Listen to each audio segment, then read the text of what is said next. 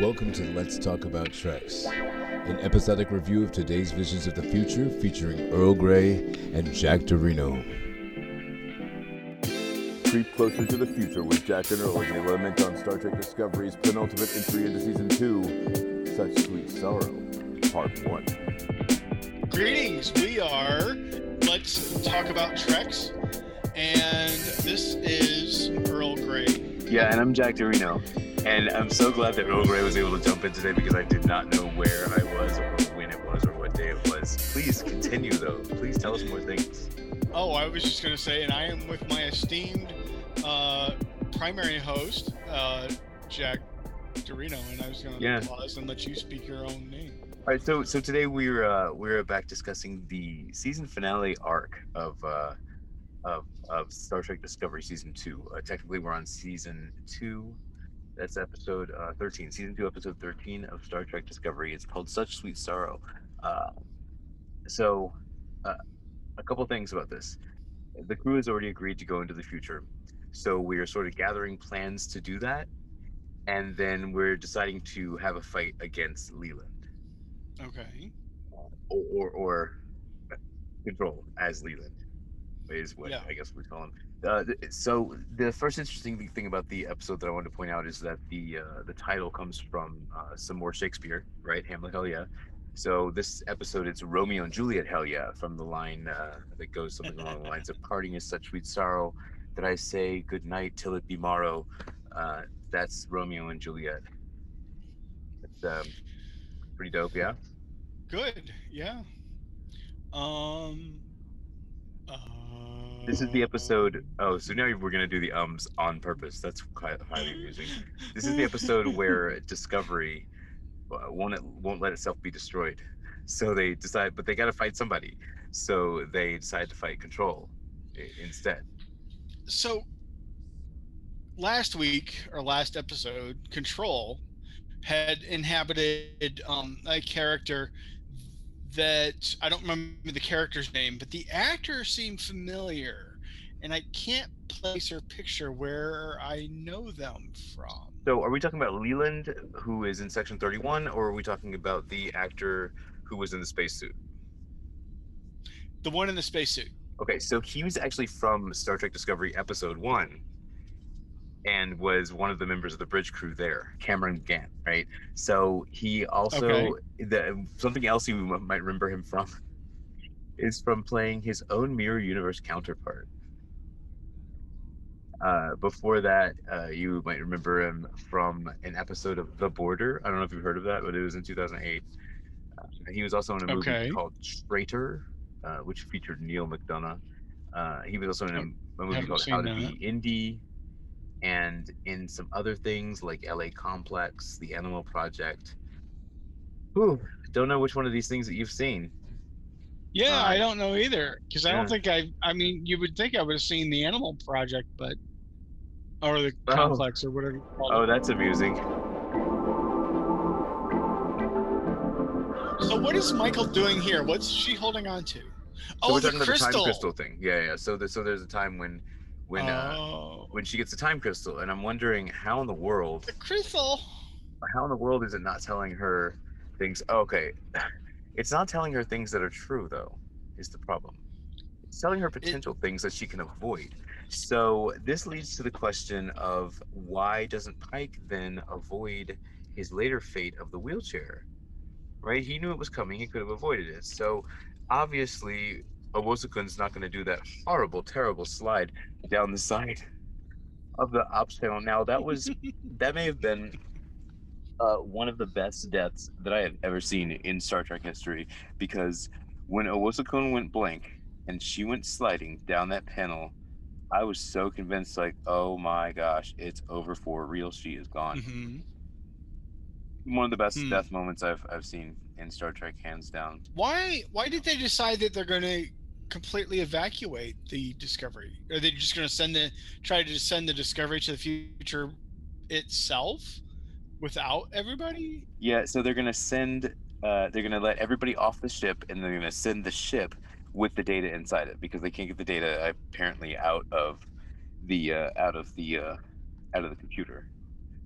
So I can't say that I fully understand what their purpose is, uh, but I do understand that I did understand at the time, and I do understand now, and I will continue to understand that the main purpose of this episode, of this little set of episodes, this little episode arc, is to get Discovery the F out of canon because they keep bouncing all around it and smacking up into it and stumbling over it. Let's move away from canon and stop you guys from bumbling around like drunken sailors.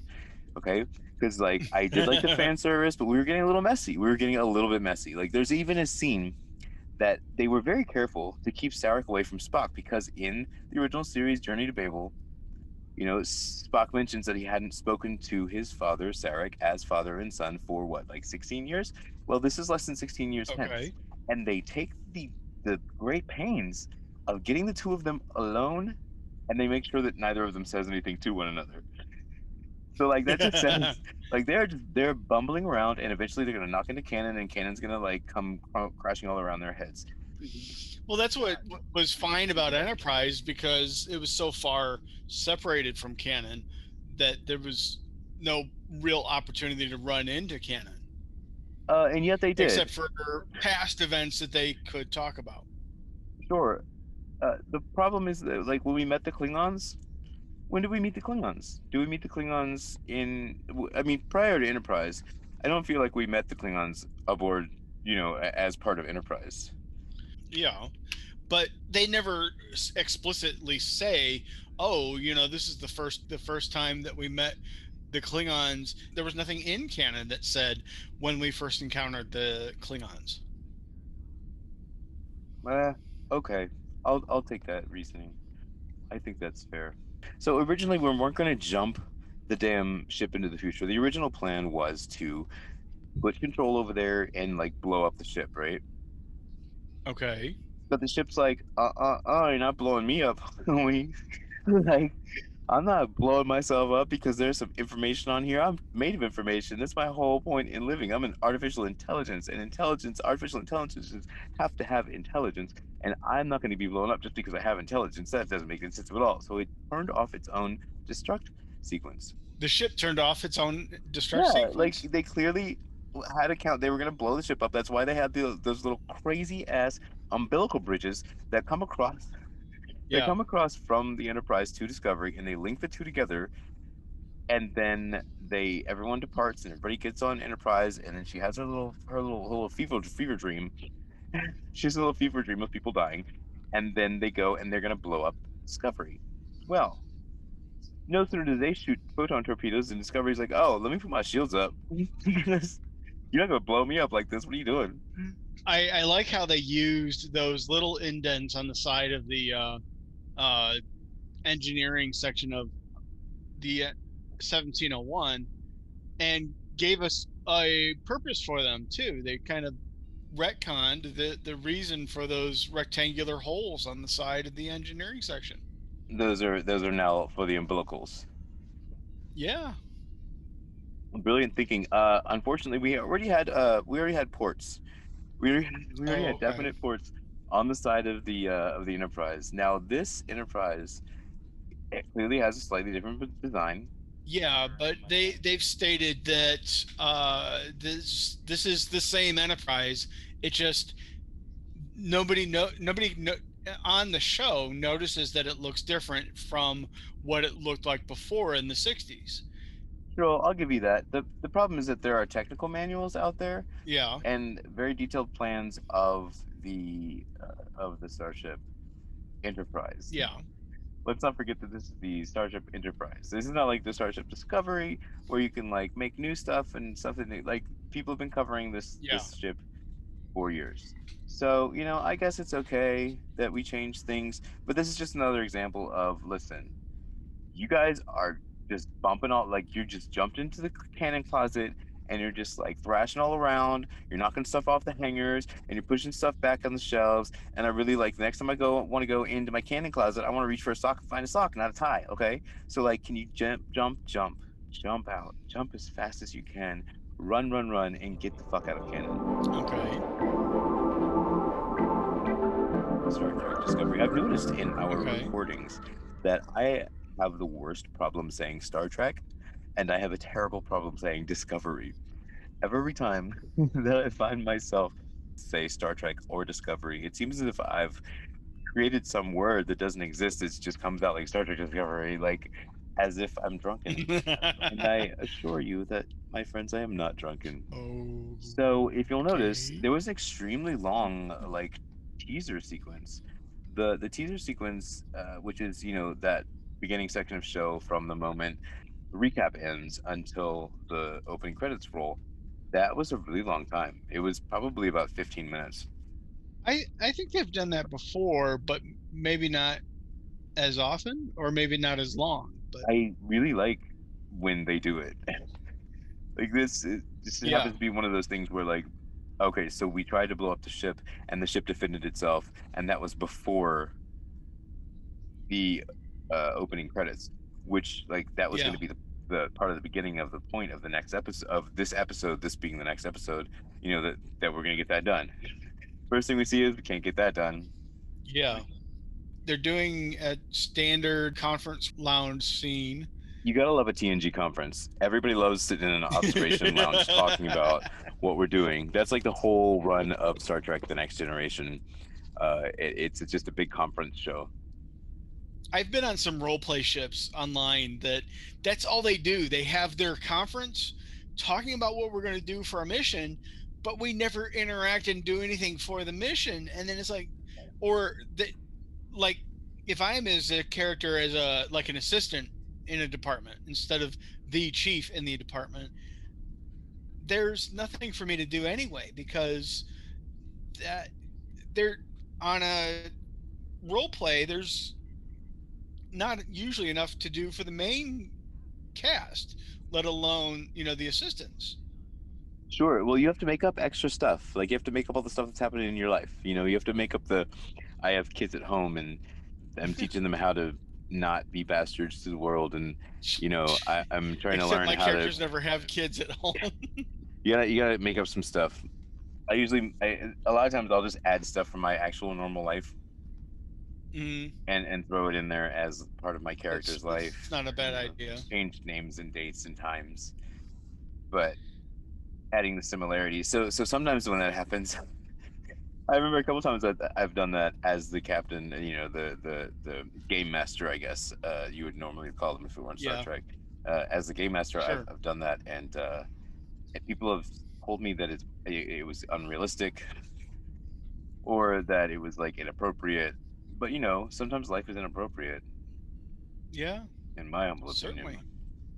So my female parental unit was telling me that with this in my life now, for as long as it exists, and maybe it would be a good idea to set most of the role plays aside, and I'm going to be doing something with uh, another friend for an actual pa- paper and pencil tabletop role playing. So maybe it would be a good idea if I did uh, leave some of these things that I seem to have abandoned anyway because of COVID depression. I don't know. Have they come up to an official term for Yeah. the lack of motivation for wanting to do this because you're trapped in your home for days and weeks at a time? I don't know that they've come up with a specific term for it. I haven't really looked up one. If I were doing my normal job, I would probably know that term because I'm sure there is one. I'm 100% sure that someone has made up one. And if I were, actively working locally in my field, then I'm sure I would have invented one had I not heard one thus far. Yeah. Yeah. Or I might be so out of touch of that feeling that I might not have come up with it because I wouldn't have experienced it. Well, no, I would have experienced it because I Yeah. was working locally in my field until last August, and Yeah. what I told it's strange. What I told my team. So I used to work for a small clinic downtown. Uh, that we take all kinds of insurance, and we're starting to become a federally qualified healthcare center, which gives big perks Yes. for things like Medicare patients.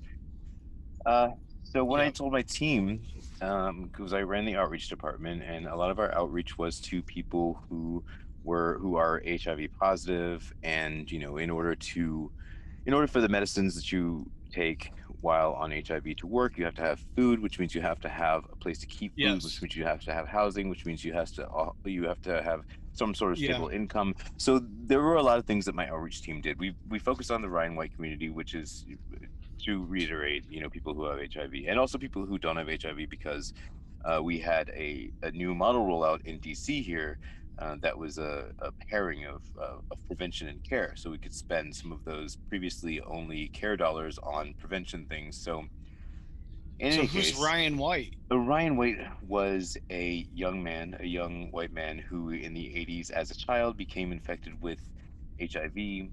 And it was in his name that organizations like ACT UP and the Ryan White Foundation were made to, provide healthcare for those who couldn't afford it, and to provide research dollars, and to provide, Hmm. enabling services as well. Those enabling services are those things that my outreach team worked on mostly. We had a full medical clinic downtown, so we had Yeah. a doctor who was, the patient's primary care physician, right? And Yes. then we would have a team of community health workers, and I led the team of community health Okay. workers and decided and made the decisions on what we were going to focus on, what we were going to do, where we could best spend our time.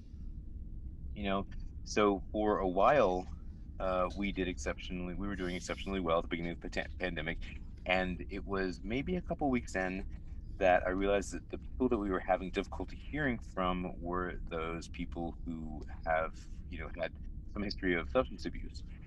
And I told my team, like, make sure that you are reaching out doubly to these people, because people are Yes. losing their jobs, and with nothing to do, or even with a lot They of might extra fall people being back at in. home and around, the people are going. You should expect some people to relapse, and like, don't be disappointed. Little did I know. Yeah, well, that's Go how much on. you're first at it. Hmm. Which is part of the reason why in August I then subsequently healed. Well, milkman. Yeah, I'm solid. Um, Hmm. there's like that thing that settled in where it was like it was hard to mesh the difference between uh, work and home, and then it was Hmm. hard to separate them, and then it became hard to really manage either one of them effectively. Yeah. So, and then I had a couple of three different projects I was working on.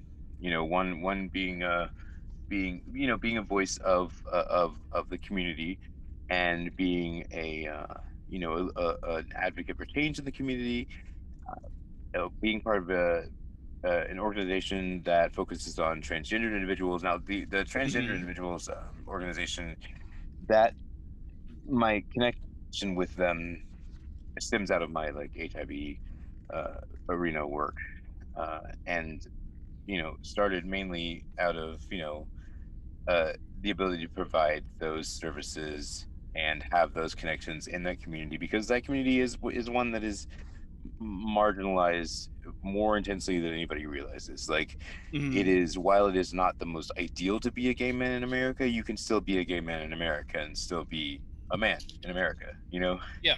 Yeah. but a transgendered woman is not considered a man, so not don't get a full vote, right? And then not Yeah. really a woman, so still don't really get a full vote. So it's a really tough place to be in. So I've been proud to be a member of the board for one of those organizations. And while I'm still doing my remote stuff, I still work for a part of the Human Resources Services Agency, which is a branch of the government. I still work for a piece of them doing consultant work Yeah. uh, for a national collaborative of people who work in the Ryan White field. Um, Yeah. so now I just have that, and then obviously this podcast, Yeah. and then the other board, and there's another couple councils I'm trying to get into, so I make sure I regularly attend their meetings. So You. if you had Ryan White on your bingo card for today, then congratulations, you're clairvoyant, because I myself had no idea that that topic would come up right on the day when I decided to learn to enunciate. So it's not as if it's not even as if I could just cover some of the things I said by mumbling. It was all very clear. So yeah, I hope it doesn't pinpoint me Yay. too much about who I am, because there's part of the discussion included substance abuse, and some of the discussion included work, and mixing the Yeah. two isn't really a great idea. So we want to avoid doing that. Yeah. So Yep. my name is I don't know. That's what it is. Jack Dorino. That's what my name is, Earl Grey. You better know it. So, to rein us back in a little bit, Sure, let's do I that. was just noticing in the scene where the princess is writing in the air with her spoon, and everybody's giving her side eye. Yeah, The thing is, all of us have done that. Everybody does that, and everybody acts like it's a weird thing for her to be doing. It's like people, you look at things in the air, and or like if I'm trying to figure, like one of my places to veg and process and figure things out and think through things is in the shower. I'll sit and you know take my finger and write on the tile on the wall, and figure stuff out. sure. We all do this kind of stuff, and they're all looking at her like she's crazy. Why? Who is she? This lady doing this, writing in the air with her spoon. Sure. So I think you hit on part of it, and part of it is who is this lady? Because for those of us who didn't watch the Star Trek shorts, and I shouldn't say those of us because it's not me. Like I watched the shorts because I'm an avid and like thirsty Star Trek viewer, and whatever Star Trek you put on, that's the Star Trek that I'll watch, and I will love it no matter what. Mm-hmm. So some people chose not to watch the short treks, which I don't know how you can go your entire life without seeing Calypso, because Calypso is incredible. But I don't want to go too far into the discussion of any of the short treks because we have made a decision, have we not? We Well, sure loosely. well, okay. So we've made one of those decisions where I talked and you listened and sort of acquiesced. Um, Sure. my thinking was that we can put a Patreon, and on that Patreon we can put our short treks reviews. Like we'll have a very small fee, but that fee will go toward helping us make more shows, man. Because Yeah. who doesn't want to see or hear more shows from us? So Yeah. the details for that should be down in the feed for this episode, and by now you should be able to reach all of our for that single Yeah. Like, fee. share, and subscribe. Yeah, like, share, subscribe down below. Look here, the the feed the Patreon will allow you to watch to hear our reviews of all of the short treks thus far. So Yes. that really small price you see down below, that's it, man. Feel free to give us more if you want, and we can make more faster. I love the princess's ear dressing. I think that's stolen from Bajor, and I don't Well, think that's hers fair. is solid, and the Bajor ones are on chains. It is. It is. I like how she's just surrounded with like LED lights and bright shimmery things, and then like dark shiny sideways eye flashing, and she's very much like a call out unto herself. I can see Okay. why people were staring at her while she was dry. I would stare at her doing anything at all. Like I would just watch. I wouldn't be noticing the spoon that she's waving around in the air. I'd be fixated on her eyeballs. I would be waiting I think you and I both. Yeah. for the next moment for her to blink, because I could just sit there and watch forever. Well, and I double take when she blinked the first time. Wait, what? One thing that I would really like to start paying attention for are these incredible ship shots. Now, my favorite ship shots are those where we go from, and it can be in either direction. Like you can go from either really far away from the ship and zoom all the way in and then come into the window, like through the window. Mhm. Pretty Yeah. amazing. Or go the other way, like come all the way from like a close up on a person and then zoom all the way back out until you see like a whole planet or a whole ship or whatever. These are my favorite shots. I would Yeah. like to see if I can remember to mark all the episodes where anything like that happens, because those are there was an episode of Battlestar Galactica. I believe it was the end of season 3, perhaps. And You we got me. do this zoom out from Kareth Race in her Viper over the Eye of Jupiter, and you Okay. zoom out and out and out and out and out and out and out, and you go all the way. You zoom all the way out from her Viper, all the way to see the entire galaxy, and then you like sort of flip over on the galaxy and zoom all the way in, and then you see Earth, Oh, okay. like the Americas part. Um, Things like that Okay. really impressed me. I've never been more impressed than I was with that moment of Battlestar Galactica that went from like a close up on a face to all the way galactic to all the way down to seeing the planet. Like it was pretty dope. They kind of tried to do it in the first episode of The Next Generation with the zoom in on Picard's ready room. Sure, yes, and they came very close to doing it right, but they suddenly like shifted from like a little further out to like close in, and that just Yeah. ruins it for me. Like you got to have the whole smooth all the way in zoom, and I get what they were trying to do, but guess where they achieved it? I don't. We'll talk about it later because it's in Star Trek Picard episode 1 in like the first 10 seconds. It's the most amazing thing that I've ever seen and the most beautiful piece of Star Trek: The Next Generation that has ever existed in life. Okay. So, are you considering Star Trek Picard as the Next Generation 2.0? Or... Oh, yeah, it's totally Star Trek: The Next Generation continues. Okay. But we'll talk more about that later. So, Yeah, sure. bingo card, Picard. There it is. You got it. Well, and bingo card, Battlestar Galactica. Oh, sure enough, Battlestar Galactica. There's a parallel here that I apparently have been subconsciously like edging toward, and that is the idea of jumping a show in time. Okay. Right. So it's clear that in Star Trek Discovery, we're about to jump somewhere where no one has gone before. Yeah. And in Battlestar Galactica, they sort of did the same thing. Well, they did that a little bit in Andromeda with Did they now? the very first episode. Oh, sure. So it's funny that you should tie that one in also, because it's my firm belief that what we're doing in Star Trek Discovery season 3 is going to be like we're going to be doing Andromeda, right? Because a ship from way in the past brought to do some stuff in the future, right? So yeah, sure. Andromeda's mission was to, sort of reform the big ass coalition of planets, or whatever their federation was called, right? So it's been my understanding from commercials and things like that, and it seems from the pictures of people holding up flags that the idea is to bring the Federation back to some sort of former glory, which it appears we are in now. Okay. So without too many spoilers, I do like the idea of tying in some other Roddenberry. Nope. Oh, sure. Yeah, I was totally thinking that. Yeah, no. Just tying in some other Roddenberry ideas. Yeah. I liked the idea of Andromeda a whole lot. I enjoyed the show when I can watch it, but I've never been able to sit and watch it and binge watch it so that I can catch up, and I've never been able to finish Farscape either. Oh yeah, so Andromeda, my friend, I've learned is on Pluto TV. Is it? Yeah, I don't know if you've heard of Pluto TV, but yes, I have. Yeah, not to give an advertisement, but to give an advertisement. Pluto TV is an app that you can get on your Fire TV, I imagine your Roku TV, and you can get it from the Google Play Store.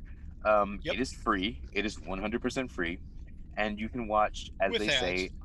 Sure, yeah, with ads, man. But I can deal. If I can choose what's on as those ads are playing, okay, dope. I'm in, right? Yeah. So as long as they put the ads where they're supposed to go and fade out to black and not some random place. Oh, but they rarely do. They really do. This is the thing where like sometimes it'll be like in the middle of the credits, and I'm okay with that. I'm still okay with it because it's still free. So they are their advertising goes like drop in, watch free, watch hundreds of channels and thousands of movies free, and it is not a lie. You can watch it on Amazon Fire TV. You can get it on Android. You can get it on your Chromecast. You can get it on your iPhone. You can get it on your PlayStation 3, your PlayStation 4. And your Roku. Roku. You can get it on your Roku or your Roku TV. You can even get it on your Samsung App Store, which is dope, or your little Vizio App Store. I highly recommend the Samsung App Store. Although, if you get on your Samsung App Store and you have a Samsung phone, then screw that. Just, beam your DeX station to your Samsung TV and always use your phone to watch anyway. I do guess a little bit about Samsung as well, but Pluto TV, Pluto TV, Pluto TV. That's my advertisement. Well, actually, my TV is I don't know, it might be a 1080, but it's Samsung, Oh, pretty dope. and my Blu-ray player is a Samsung. Yeah, so I have My two Blu-ray players in my closet. They're Samsung. I just can't Okay. imagine what in the hell I'm gonna watch on a Blu-ray that I can't Oh, find on a streaming service. I've got bunches of Blu-rays. In fact, Wow. sometimes I prefer the Blu-rays to the streaming movies because when you get the digital copy with your Blu-ray, they don't give you the special features, and I'm a special features nut. I'll go in and watch, hours of special features and behind the scenes and deleted scenes and trailers and TV spots and the one thing I won't do is usually go and flip through all the production art. All You right, so know, here's the thing that I'm going to mention right now. Since we've just mentioned for the first time a little bit of quid pro quo for making more shows. Quid pro quo for making more show. I just made that little phrase up. So I'm gonna say, so there are. I've heard pray tell, not pray tell from Pose, but just I've heard tell that there are some special features and some deleted scenes on the Star Trek Discovery Blu-rays that I okay. myself would really like to see. This Hmm. is a rumor that I've heard, and I don't know if it's true, but I'm going to say that if anybody would like to contribute toward our fund of purchasing these Blu-rays, so that we Yes, can watch these special times features two. and review these deleted scenes, then We'll we help. will definitely take the money that you provide for us, and we will apply it directly toward that. Yes, Promise, Scouts, promise, and we will make but those shows. since my good friend Jack Dorino and I tragically do not live close enough to trade those, we would need to do that times two. Well, no. So like, Yes. look. Let's not be greedy. So like, I can, like you can watch them and you can send them to me, and then I can watch them. I can send them to you. There might be some secret way that I might know to maybe copy a Blu-ray. I'm not saying that I'm gonna do it, but hey, I think it's possible. I think maybe I can work things out. I do have that degree in computer Totally science, playing into the so Dorino. yeah. Sometimes you gotta Reno it up just to make sure people know what you're talking about. So so yeah, listen. One set, guys. I don't know how much they cost, but They're not. they're I, they're a little rich I just for. noticed that Star Trek Picard season 1 is on Blu-ray already. Is it? I wonder if they have deleted scenes there as well. I noticed a sticker that said like this number of hours of material, but I don't remember what the details were of the type of material. Gotcha. So So Discovery. Let's see. Discovery season 1 Blu-ray. Oh, it's $34, so not bad. We might do them anyway. See if I can, if we can get some people, because people saying they want to see it. We'll do our best to deliver it to you, because I think that I've seen like a clip of of part of a deleted scene, and it was pretty fracking neat. yeah, I'd be pretty excited to see those. Some deleted scenes would be okay. pretty dope. There was a actually, speaking of which, I know exactly what it is. So there was a deleted scene, and it showed they released it like a regular release though, and it was Alan Van Sprang at the end of season 1 recruiting Michelle Yeoh into Section 31 as Oh, Leland and Jojo, respectively. And it yes, was like a okay. 5-minute thing, but it really laid some foundation for this season, and it sort of gave some closure to what the hell was going on with Jojo last season. Okay. Well, So I think one of the episodes had a post-credit scene. that might be the one I'm thinking of. That might be the one. So if Yeah, there's some and more things like that hidden in there, that'd be pretty awesome. yeah. I mean, I think I've seen at least one post-credit scene and possibly more. So let me talk about some things in this episode before we draw this section to a close. Towards the end of this episode, Yes, sir. the starships start spewing out stuff. If I'm not mistaken, is it this episode? Well, they're shuttlecraft all over the place. Yeah, there's like a totally ludicrous amount of shuttlecraft appear Yeah. out of like fracking nowhere. Like the Yep. entire Section 31 ship starts coming around apart into little ships. Okay. Uh, and the Enterprise and Discovery send like this gargantuan fleet of shuttles Well, that the I the don't know one where they had them. Like, where do yeah they keep those shuttles? Where are those the shuttles? one thing that always bugged me is when the role plays want to have all these starfighters, and it's like, dude, starfighters are Star Wars. Star Trek is one big ship and maybe some shuttles. You don't, if you're going to go into a battle, you battle with it's a battleship. It's not, little tugboat dinghies. You know, It. I'm with you, but I do believe that in some classes of ships it makes sense to have a bunch of little shuttlecrafts.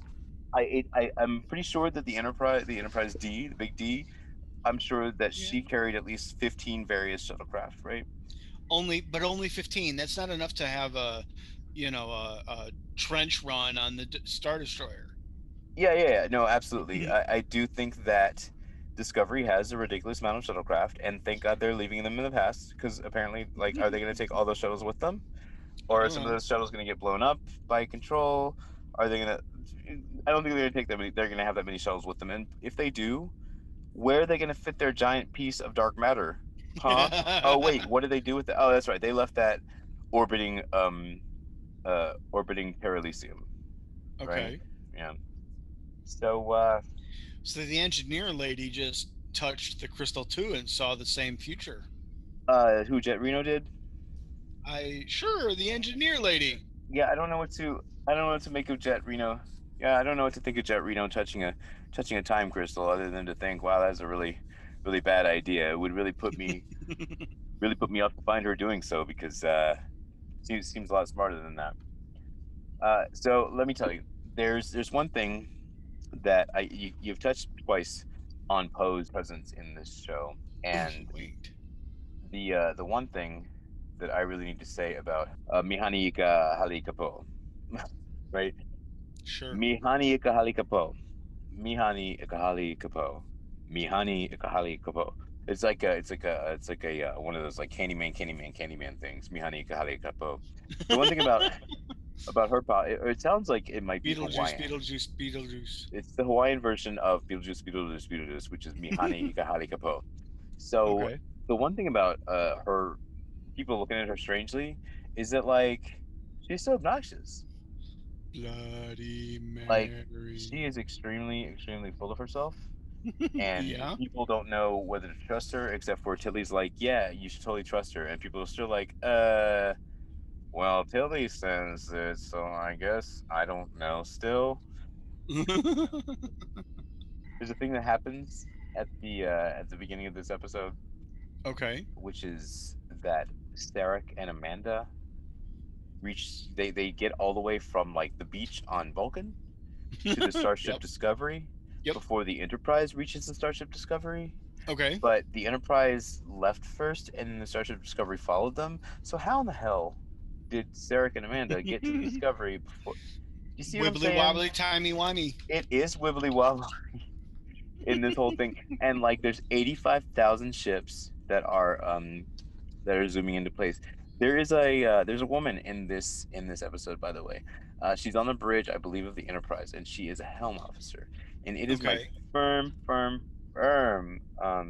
hope that she gets to become part of the new crew aboard the Enterprise, along with Rebecca Romaine and Ethan Peck and Anson Mount. Okay. So the helm officer, she's wearing that yellow. And she's just great. Like I really like. We pass over a few times when we're, watching the confrontation build, and I really want to see her again. Her name is Samora Smallwood, by the way. Oh. So Captain Dorino, should we thank one of our sponsors and come back briefly?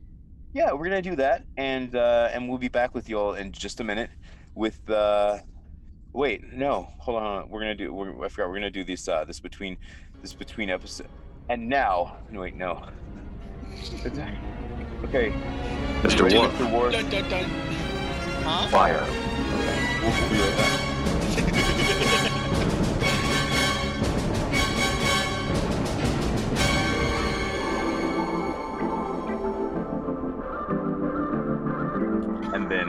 universe, it doesn't do anything and nothing happens. But we are back. Yes, we are. So, I thought it was kind of interesting / creepy.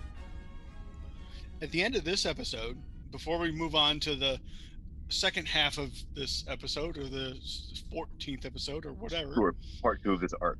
Giorgio admits to Pike that she's from the Mirror Universe, and So Pike this is is like, this is the part where he's like, "What mirror universe wink?" yes, exactly. And it's like, okay, so is he saying, I know that you're from the Mirror Universe, but I'm not supposed to let on that I know, but I'm still from this universe? Or is he saying, yes, I know because I'm also from that universe? I'm evil Pike. Oh, I hadn't thought of that. That's interesting. But I've been trying to piece that together myself. Because we just went through this with Lorca, and Lorca turned out to be from the Mirror Universe. I hadn't considered that Pike might be from the universe, especially because at the beginning of the season, he says he knows that there's a mirror. He knows something because he did tell Saru and company that he had been fully briefed on their previous mission, and that he knew that Lorca betrayed the crew. Yeah. So, like, if he's been briefed about the previous mission, then he knows the previous mission involves the Mirror Universe, unless he's been given a briefing that has been whitewashed of all of that kind of involvement. Yeah, perhaps. So who really knows? And I think like what Mirror Universe wink is like a pretty good way to leave it, because it leaves the humor part on, and it's my hope and my belief that Strange New Worlds is going to play to that humor part, because there is a lot of humor that can be had in Star Trek that we're not really having all of it in Discovery. There are things that we could bring up that we're just kind of skipping over. Like, nobody had a whole conversation with Mihane Kahalika-Po about your sideways blinky, I think, is really cool. Like, no one said anything about that at all. For her to turn to them and be like, your regular not sideways blinky thing is really dumb. Like, there are some moments that we've clearly missed here. But obviously, we've already seen a character that has their eyes do that too. Are we talking about Linus? Sure. Is his name really Linus? The Saurian? Yeah, I guess. Yeah, his name is Linus. Really? Where's his blanket? I know. I think he's been traversing the ship trying to find his blanket. That's why he's always like hanging out on a turbo lift. He's lost it. Now, last time we saw him, was he speaking English? Because the first time we saw him, he couldn't speak English. He could speak English, but the thing is that he was. Or I'm sorry. Well, actually, it's Federation standard. Well, sure, yeah, absolutely that. So he's speaking Federation standard. He's speaking something that the rest of the people around him are comprehending him. But the first time we see him, he's ill. That's so right. He's sort of like not saying things very clearly, and it just so happens that Michael Burnham can understand him. But the second time we see him, he is speaking something that can be understood or universally translated that it sounds very guttural for a fish, for an amphibian type creature. Yeah, maybe. So we're actually back to discuss now Such Sweet Sorrow, Part 2, which is Star Trek Discovery's episode 14 of Season 2. It came out on April 18th, 2019. And here on February 11th, 2021, it is the 762nd episode of 801 total episodes of Star Trek. What now? 2021, not 2021. What? I'm not sure what you mean by that. So 2019 and 2020 and 2021, right? Yes. Just like 1989. Yes. Oh, I see what you're saying. So yeah, I can't not say 1989. Sure, but it was the year 2000, and it's definitely the year 2001. So it should be the year 2021. No. Nope. Why? It was the year 2000 It was. because Who it was said that? 1900. Whoever Huh? said it was 2000? In 2001 and 2002. But we don't even say that. Yeah, we do. 2000? Yeah. No one ever says that. What People say was the 20,000. You're 1,989. yeah. 1989. You know what? It's 2021. Let's move on. It's time for a new millennium, and it's time for a new reckoning. And the new reckoning says that now we're in the 20s. We're in the roaring 20s. And it starts with 20 Which 1. 20, sir? 20 1, 20 2. You know, that's how we talked about. Well, that's how they talked about him in the when I was in the Navy. Like all the guys around me used to call it the 20 odds, the odds. You know, 20 Well, 1, 20 yeah, I 2. refer to the 01 through 09 as the oddies because one of my favorite TV hosts refers to it as the oddies, so I picked up on that. Oh, who's that TV host? Adam Savage. Oh, okay. Watching him untested, he reminds me quite a bit of my father sometimes. Oh. Or my Okay. dad, because he was my dad. He wasn't just the person who donated sperm to my mom. Fair enough. he he never was, sir. He was dad, But anyway, except my dad was a brunette and Adam Savage is a blonde. I don't think he was a brunette. I think he was a brunina. My dad? Yeah. You've seen pictures of my dad? No, I'm just saying. Like, I don't think brunette is the term that we apply to males. Oh, I could be wrong. okay. I'm not sure. I think it's. You are making sense. Okay. So I would say that he was a brunina. What's that? What's that? A Bruno, maybe? But yeah, I don't. How about a brown-haired guy? Yeah, sure. Yeah, a guy with brown hair. Yes. Sort of like the hair that the director of this episode would have had he any hair. This is Olatunde Osunsanme. And I found that I really enjoy the Olatunde episodes. And since I'm an avid watcher of The Ready Room, which is that after show hosted by Will Wheaton, I also have taken to calling him Tunde because that's what the cast seems to call him. They seem to refer to him as Tunde. Guys, so but I do enjoy his episodes a lot.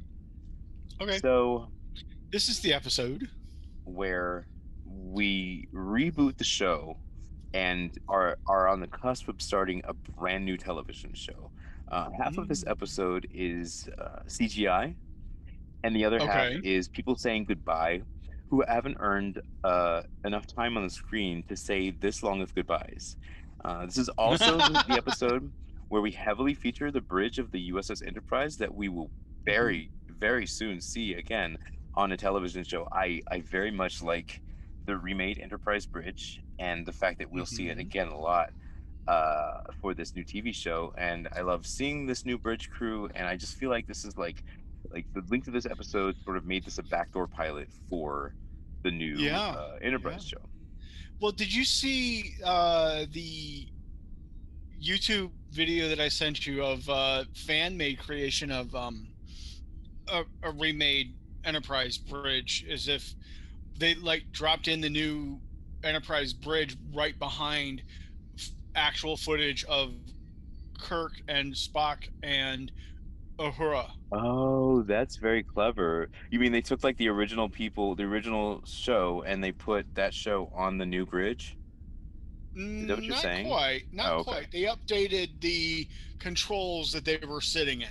Okay, I'll check that out later, and if we can stick that link to that in our feed for this episode. So as we are putting this whole suit together and getting ready to go to the future, we do pan across Lieutenant Nilsson, which I think is awesome. I learned something recently reading up on some of this season, reading up just some of the overviews and reviews from this season on the main Star Trek website. I learned that Airiam was the Spore Operations Officer. Okay. And that is the very position that Lieutenant Nilsson takes up, when Airiam disappears, and then we see Nilsson's a la, Volk and Tyler, sort of the same concept happens again. I love the split screen that they pulled off there. I do enjoy the cartoon like split screen, and I'm hoping that that is a constant element of Strange New Worlds, because these Okay. these comic like directions would be really great to see. To wit, I think that even just the direction of Olotondo Sansanme would be great in Strange New Worlds, because I really like his style. Like, I like the walk arounds, I like the shift from one shot to the next without, breaking. Okay. The unbroken shot is one of my favorite things, and then I love. By the comic style, you don't mean the funny haha comic style, but you No, I mean mean like the comic books. comic Like, book yeah, the style split screen to me panels. is definitely, yeah, a panel of panels. Yeah, split screen panels is like a comic book to me. And then, Yeah. like, going from one person to the next without like changing cameras is Mm-hmm. sort of like a comic book style as well, because it's kind of like Is it it's kind of just like a the same blur really as if long the page? pages were turning. You know what I mean? Oh, okay. Yeah, that kind of makes sense. Oh, they're all looking at Saru like, what's our command? Because you're the captain. He's like, I'm not the captain. He's the acting captain. It's like, no, you're the captain because you're the highest ranking officer on the bridge there. Sure. I did not quite understand. Of course, they're looking to Saru for something, because he's sitting in that center seat. Like, why are you sitting in that seat if you're not ready to sit in that seat? And Yeah. part of sitting in that seat, of course, is standing up, like a Kirk or a Picard, and saying the thing that needs to be said, right now. Kirk didn't stand up a whole lot. You don't know. You weren't there. Well, I You weren't mean, there the whole time. you're right. There's 2 years that, or one, depending on what perspective you look at it as. There's 2 years of missions that we missed. Yeah, or more. And yeah, and the second 5-year mission. I was mistaken last episode. I think it was so present on my mind that I couldn't like let it go. But it is actually Okay. this part of the episode that Leland's entire ship comes apart into Yep. a million other little tiny ships. Yep. Man, we've been inside that ship before, though, right? So, like, tell me how make sense to me. I don't know. Like, Fans down below, you comment and give us your speculation on that. The original drones that we saw launching from the Discovery were only about human size, like drones, like little torpedoes. Sure. Flying. Oh, I just noticed something in the credits. What did you just notice in the credits? When they're showing the blueprints of the EV suit, Sure. there's a little ant or bug walking through the EV suit. Huh? What now? What? Is it on your screen? No, it's not a fly walking out. No. Okay, I'm going back. I really didn't want to go back, but I'm going back. Yep. What the EV suit? Okay. I don't know how far. Yeah, the regular EV suit, not the Red Angel suit. Oh. Down the side, under the arm. Yeah, I did see that. That's pretty interesting. I'm curious as to whether they were there before, but I'm not going to press the issue. There is an interesting thing that happens in this episode, and one that sort of legitimizes, while not canonizing novels, it does legitimize a little bit of the novelizations of the Pike era or the early Kirk era, and that is that we have given number one the name of Una in canon. We have? Yeah, this episode gives her the name Una in canon.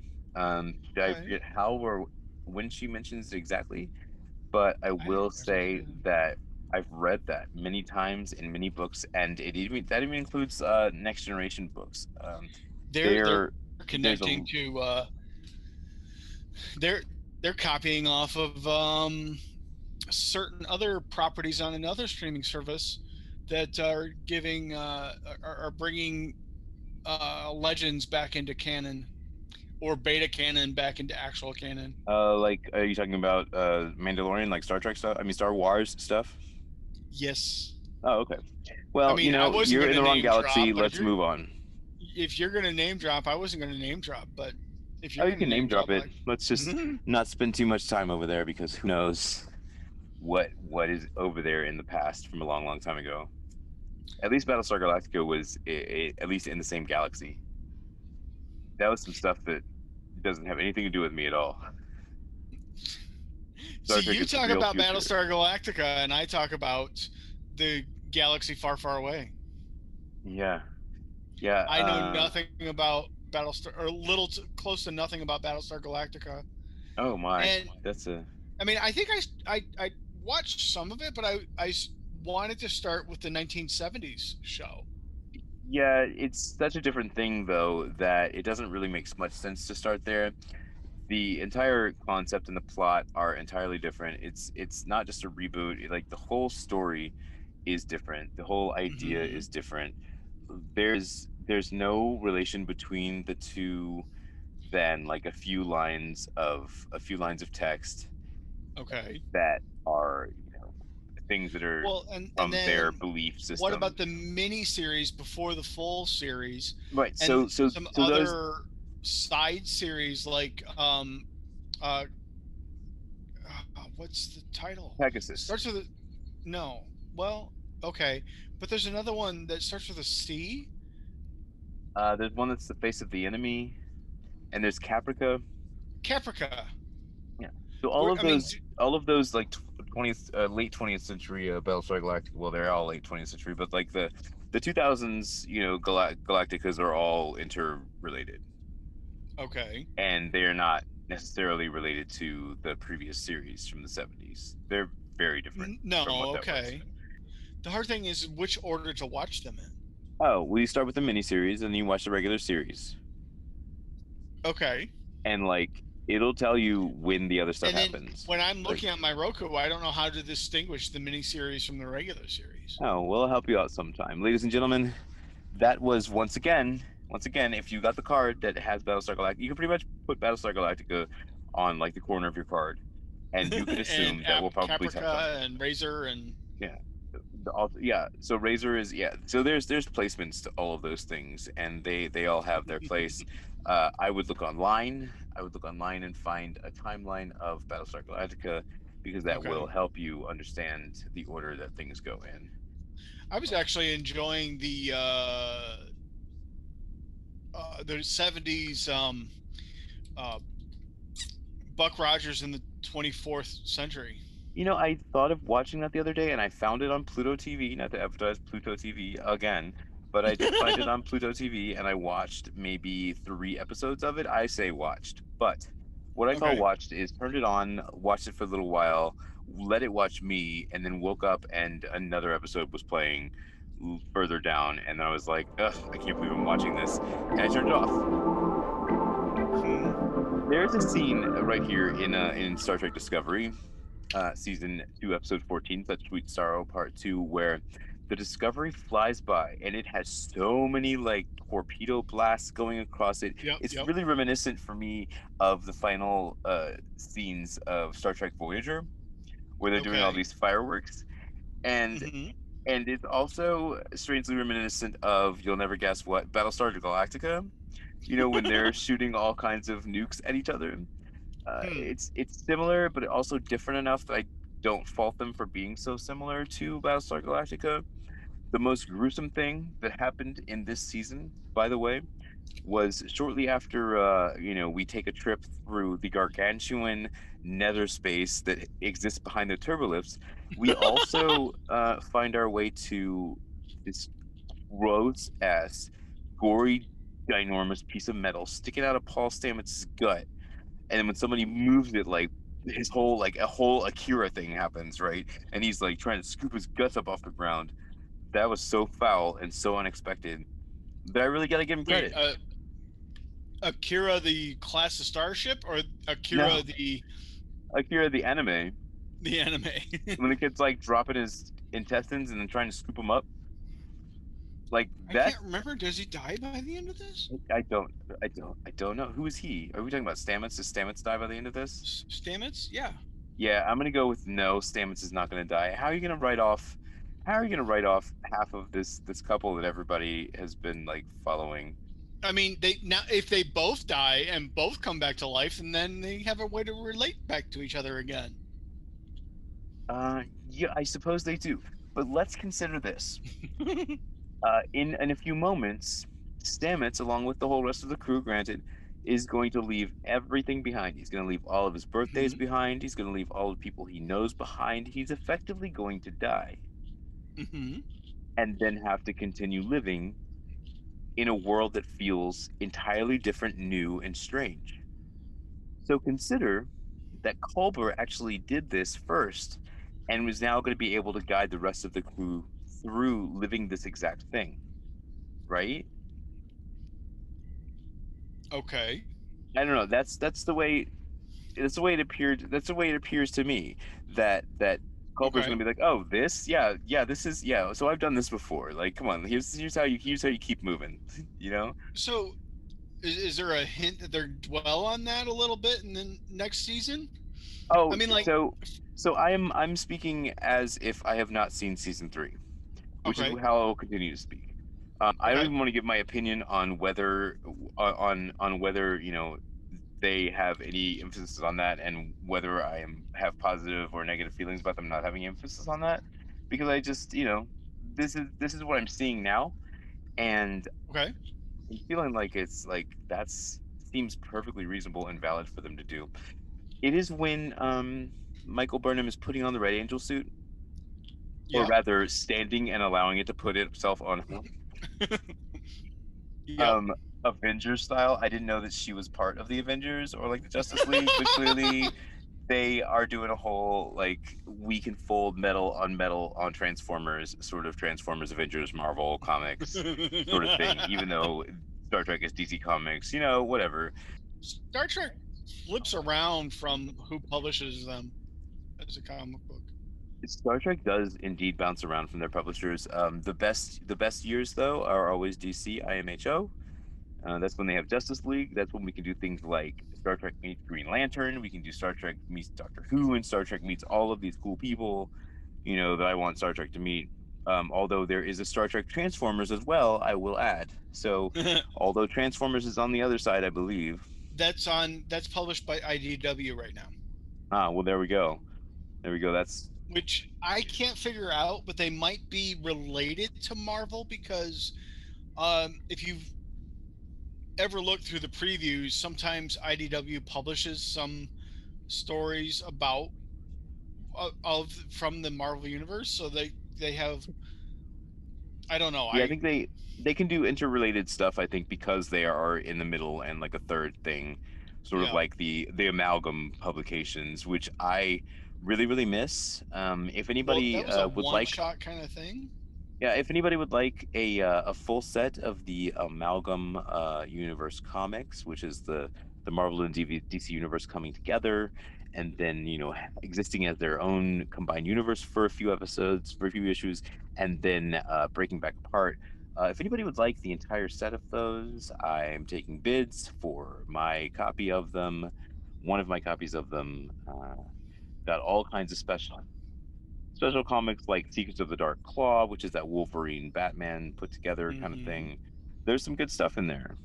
But not to not to say that we're trying to show for some bucks here, but Well, $1 per oh, issue.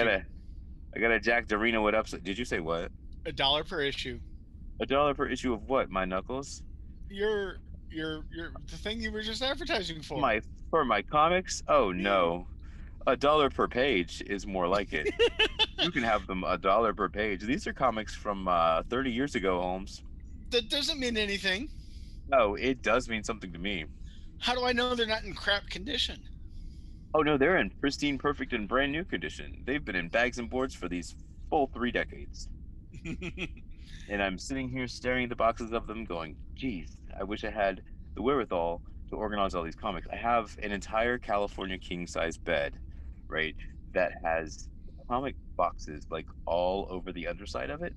And I haven't, like, they're in alphabetical order, sure, but I haven't like categorized them, or like I thought of like putting them on some sort of computer program or something, Hmm. I used to but do that. I haven't had the time or effort to scrape together to do that. So let's talk about hold on, let's talk about the new era of Star Trek and how they keep rocks behind the bulkheads for some reason. Well, they've always done that. so that whenever they get hit, they can like a whole bunch of rocks can fly out and end up all over the ground. I Yeah, they've like always done you that. you'd think that they would fill that shit with like some tribbles or some pillows or like some cotton balls or something. Like Uh, that's crazy. Like what if someone gets hit in the head by one of these rocks, man? Stop putting rocks in the ceiling. It's like a little joke that Utopia Planitia does. They're like, hey man, hey, check out, all this empty space? They think there's like all this empty space behind the turbo lift shafts and shit. Check this out. I'm gonna put a whole bunch of rocks back here. Watch what happens to them the first time they get hit by a torpedo. People getting knocked in the head by rocks. Oh my. Some more Smallwood. There she is again. so My favorite new character. Yeah, Lieutenant Amin on the bridge. He's like Meg. either the helm. She's one. It looks like the helm officer. Okay. I really want to see her again. I like the I think she's Admiral one of, lady. I think she's one of the Admiral Cornwell's dope. I do have to say that there was absolutely no reason to write Admiral Cornwell out of Star Trek canon. Oh yeah. It, Well, yeah, it, you're right. You're right. She didn't have to die. at all. Like not only at all, but like y'all couldn't just push. Like you couldn't Oh, just look push at the damn torpedo back out of there. yeah. Look at um whatever her name is. Oh, what's it can? Her badge is sideways. I mean, they let their uniforms because they're in all those other Star Trek, their uniforms never get messed up or unstraight or crooked or whatever. Oh And her no, they badge, get messed up and they get unstraight, but they're very neatly done. Like they're very neatly like very neatly crooked, or very yeah, perfectly unstraight, or very like nicely torn. These guys are like taking a licking in their little jumpsuits, yeah, and badges are getting knocked about, and yep, there's dust on faces, and yep. Blood. Oh, look at these little drones popping out, yes. and they got You're talking hands about that are like yeah. little. So Wally, I don't know where Wally came from. Yeah, Uh, exactly. but Wally or whoever he is has never really been in Star Trek before, and I had to check to make sure that I was seeing what I was seeing because it would be one thing if it was popping out of the. So the problem, okay, the problem is actually like double edged. Either way you go here, if they're popping out of Enterprise, that means we're going to see them in Strange New Worlds. Oh my God, please no. If they're popping out of Discovery, that means we're going to see them on Discovery in the future. Oh my God, please no. So either way, like these little things popped out, and it's like, okay, you know what they're going to do next? Because you know what Discovery does, right? They're going to double down on him. So bet you what happens next. Double down I on bet you they them. start using them and using them and using them, and you see them again and again and again. It's going to go so synonymous with Star Trek that it's going to be like, oh my Well, God, I can't believe they retconned these things in. well, actually, they're more like the No, they're Eve. going to double down. They're so awful, they're going to double down. Wally What's was that? more boxy. These are more like the Eve. Yeah. So that's kind of it wasn't. It's not really Wally. It's that other thing that was floating around. It's the same thing though. It's a little guy. It's floating Yeah, around. It's like a well, little guy. it's also an R2D2. We have work bees.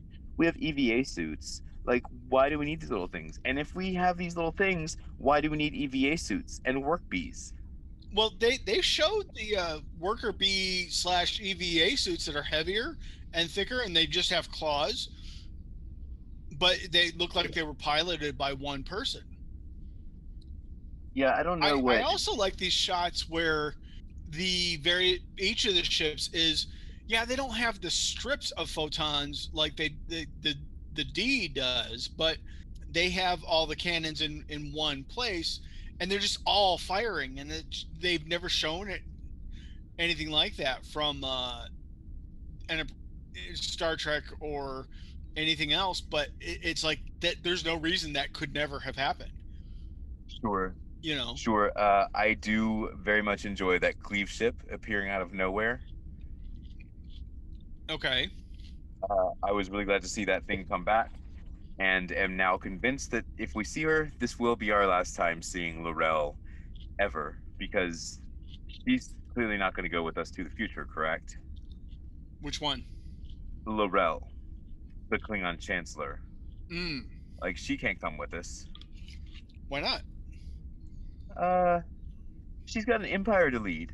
If she leaves, won't the whole empire fall into disarray? How many times does that happen during the show? Well, that's okay. I mean, a little racist, but all right, I'll take it. Saying the Klingons. You know, speaking of which, I just earlier today I was watching. I'm not sure the name of the episode for some reason because it's been much time and much distance, but it is the episode where it must be the Sins of the Father Part 2. It has Kern, it has Duras, it has Kimpek, and it is when Worf accepts this commendation from the Klingon High Council in order to preserve the Klingon Empire. Well, and hide Duras's father's deceit within the Empire. So yeah, like the Klingons and their honor can go shove it in their dumb double penises because they don't like the things that say they do, they don't do. Like a person, if a person has to tell you who they are, then they're clearly not showing you, which is a far better use of their time. So I'm gonna say, Klingons, listen, y'all take your batleths and shove it up your yin yangs, because you're not fooling anybody. Like your honor is trash. Like the Klingon with the most honor was a Klingon who was raised on Earth by humans. Like he's the one who has honor. He was like real far away trying to like join the Klingon Boy Scouts so he could learn how to be a good Klingon. And all the other Klingons were like stomping around, like going, who left all these eggshells out here? While the humans and the Ferengi and the Vulcans, the Romulans are all like, oh my god, what? We don't want to break these eggshells, and they're walking around on eggshells, and Klingons are just stomping around like eggshells are stupid, you know? Like it's dumb. So there's Worf like coming up like, hey, look, I found this egg that's like fully intact, right? It says Duras' father's name on it, right? And they're like, homie, put that shit somewhere else because we don't want to hear it because we don't want to break up. Listen, dude, listen, get out of here. Go back to Starfleet. You're nothing. You're not going to break part of this council. And he's like, okay, sure, guys. Yeah, that's cool. I mean, I guess I got Starfleet and my brothers, and that's cool. So, like, what about Kern, man? Oh, Worf's brother? So, yeah, that what guy. About him? He's also discombobulated. Yeah. Right? Yeah. So what happens to him in the Empire? Is he like some homeless guy on the homeworld? What's going on with this guy, Kern? They touch on it in Deep Space Nine. They they wipe his memory and they make him a part of the he's a part of General Martok. Yeah, later, but like they don't do that immediately. So for a while he's just got to live as Kern. Yeah. There's a moment when Spock is in his shuttlecraft. And number one, I had this sinking fear that they were going to try to take Spock with them into the future for real, because that was like what he wanted to do. And I was like, you can't do that. So I was kind of glad when like time pushed back and was like, no guys, stop fucking up with canon and just fucking leave Spock here, because what the fuck? Like, how much more can you do? So there was a moment when she's standing there on, what did they land on? Frack if I know. It certainly looks like some sort of starship hull, but it couldn't be, could it? It isn't it an asteroid? Man, it's the smoothest surface asteroid I've ever seen in my damn life. Okay. But I'll tell you what, this asteroid they're standing on, Spock's sort of out, inside the shuttle, and Burnham is like outside the shuttle trying to get yin yangs to work. And I was there with her, and I was like, wait, why can't we? What in the world? What happened to the? And at the same time, I'm thinking like, okay, she can't go into the future because she hasn't done the thing to make herself go into the future yet, which means like she has to do something else to make her. And I'm like, oh, the 7 signals, because nobody knew what the 7 signals. Because Gabriel Burnham came back, Angel Gabriel came back and was like, yeah, signals, man. I don't know. I've just been hanging out in Baltimore. Ain't no signals there because they I don't know if you heard, but they like blocked up our whole city's systems with the like denial of service attack. So can't really do anything on our computers. Wasn't me. Don't know. Bups. See you later. Got a tether got an anchor back in the future. See you later. And so realized, so that is what Michael Burnham's point is, to be the other Angel Michael. And she's the Archangel, I guess. The Archangel Michael. And she raises her little arched eyebrow and she goes, oh, I'm the one who sent the signals. And I'm like, oh my god, she actually had something that she had to figure out instead of knowing it all, because Michael Burnham seems to always be at the center of everything. And I can't wait till we do a season where like it's not all about Michael Burnham, but guess what? This is the Michael Burnham show. This is the Michael Burnham Bow. This is like Star Trek, Michael Burnham. Yeah, totally. Bum bum bum bum bum. Choom choom, right? Michael Burnham. Choom choom. support the continued making of this show through patreon.com. Let's Talk About Treks is a production of Anodyne Relay, supported by the Star Trek fan community of listeners like you. We review the copyrighted works of Paramount CBS's Star Trek team, of whom no copyright infringement is intended. You can reach us via email at letstalkabouttreks.com. You can leave us a message at area code 202-804-6312. Our producer is David Moody, and our writers, Jack and Earl, are on Twitter as @TreksTalkers, and would greatly appreciate the obligatory like and subscribe from wherever you're listening now. We record on Lenovo computers with Zoom, mix with NCH Mixpad, and master with Kakos Reaper. Our intro, outro, and interstitial musics feature samples from Awakening by Waterboy from Pixabay.